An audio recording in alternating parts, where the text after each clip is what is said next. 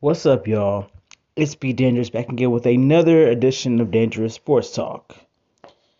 Now, usually I would wait a couple days to do a show in between, which I have, but I'll wait a little bit longer. But since yesterday the Lakers got their asses kicked by 28 points by the Pelicans, let's talk about it. First of all,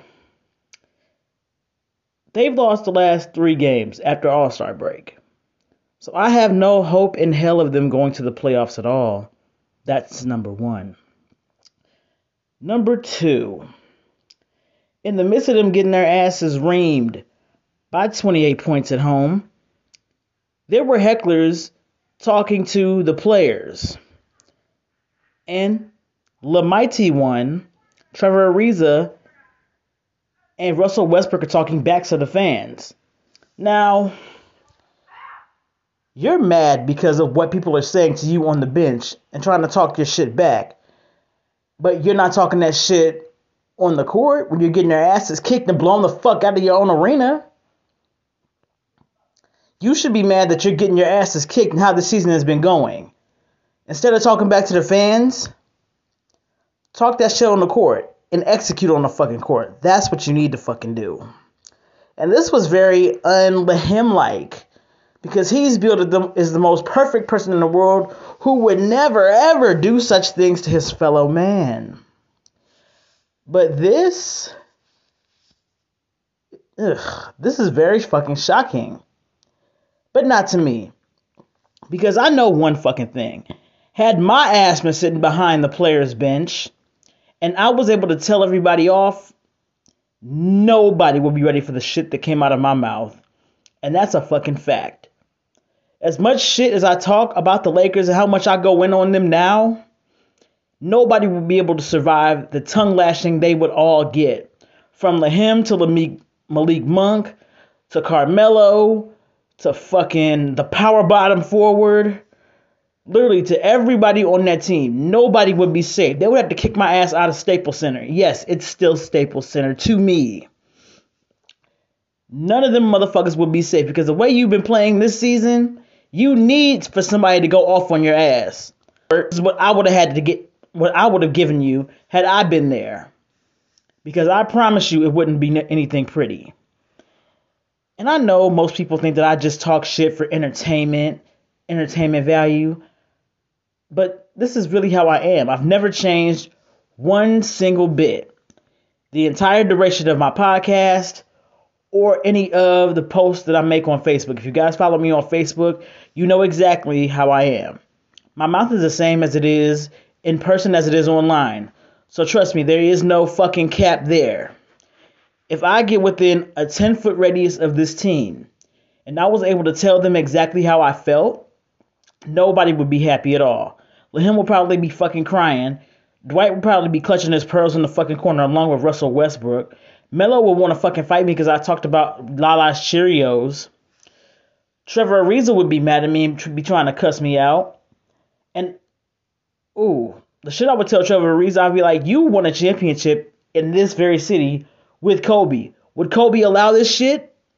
And I would want to see what he had to say to me. Like I said, it would be a massacre if I would have been sitting behind them. Because you get mad at fans for talking the shit that they should have been talking to you years ago. But you are just completely fucking passive to the New Orleans Pelicans. Bitch slapping you from east to west all over the damn court by 28 points. You're not mad about that? No.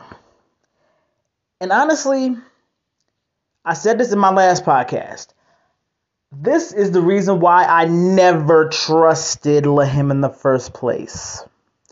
Because the minute he came to Los Angeles, I was told by multiple people that the losing by 28 points, 30 points, 40 points will be a thing of the past now that LeBron is here. All that is over. And yet, here we are 3 years in with one championship ring, 2 years of suckiness, and might not make the playoffs a fucking again. Because you wanted management to move the team around the way that you would have wanted to, so you would have a better chance in winning. However, the basketball gods finally decided to give you their asses to kiss, give you the fucking worst versions of AD and Russell Westbrook, and you're struggling to stay above fucking 500. Oh, that's what I would have told him. I would have told him, you talking all that shit to me, but you can't make no foul shots, and you can't make no clutch shots that aren't in all-star games. What's up with that? I would really want to hear what he would have to say to me about that. Because you can show your ass in all-star games. Get your all-star team a win. However, the second you come back to quote-unquote your team, you can't even spell win, let alone fucking do it. Make it make fucking sense. Ugh, it's a fucking mess. The entire season was a shit show from the start to the fucking finish. And it's about to be March now. April, I'm pretty sure the play-in playoffs or whatever will start before the actual playoffs begin. And I don't expect to see the Lakers in it. The way they've been playing this season has been nothing short of fucking... What's a really good word to look for? Has been fucking disgraceful. And honestly, after all the shit that I heard people talk to me when LeBron got there, I don't feel bad one bit. This is my team. I will always rep them. And the more shit y'all talk, I will rep harder. How fucking ever. I absolutely will not sit around and applaud the mediocrity and claim bullshit. Especially when they have, quote unquote, all this talent on the team that should be number one in the league. And you're the most popular team in the league for the wrong fucking reasons. You're popular for sucking. You're popular for dropping leads. You're popular for not making your goddamn foul shots. And the same people who are complaining on the team that things are frustrating and this and that will be the same ones shaking their asses if they were to win these games. If the Lakers were in a better position to actually win the championship, they would be dancing their asses all over the court, and they would want you to pretty much toss their salads day in and day out because they were the best in the league. But since you're sucking every game away like your name is Vanessa Del Rio, y'all want people to have sympathy for you. And you want to still, quote-unquote, believe. You wouldn't have to still believe shit if you were playing better. You wouldn't have to believe shit if you were playing defense every time down the ball. You wouldn't have to believe that you could get to the playoffs if you would fucking show effort in these games. From the starting point to the finishing point. One thing that the Showtime Lakers had in common and the Laker teams of old, like the Kobe and Shaq Lakers, their objective was to run you into the fucking floor and let you know you weren't winning shit early on. Then sit back and watch the bench players beat your ass. That was their mentality. Run you into the floor, let you know you weren't going to win shit tonight. Go on to the next fucking game. This Lakers team, nobody fears them. Not even with the almighty LeBron James. But the excuses for him will roll in like clockwork and spill over like water. However, I remember a time when Kobe was on the Lakers and he was losing like this. It was all good and funny back then, but now that it's on his watch, suddenly it's not so funny anymore. As far as I'm concerned, if you laughed at Kobe during the times where the Lakers were losing by 48 points by the Utah Jazz, y'all have absolutely no fucking room to tell me shit about these Lakers. And honestly, I'm basking in it. I'm literally basking in it, backstroking, breaststroking, all up in this criticism. Because I knew I was going to have to do a show about this.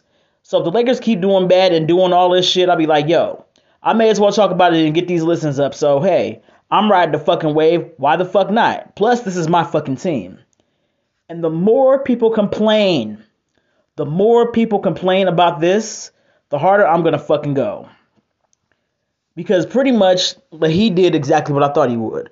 Come in, make empty promises to teams, to the fans, of course. We were told to fucking embrace him. We were told to fall in line. Yeah, you got us a ring the second year. Didn't make the playoffs the first year. Then By the third fucking year, you've pretty much fucked up the dynamic of the team.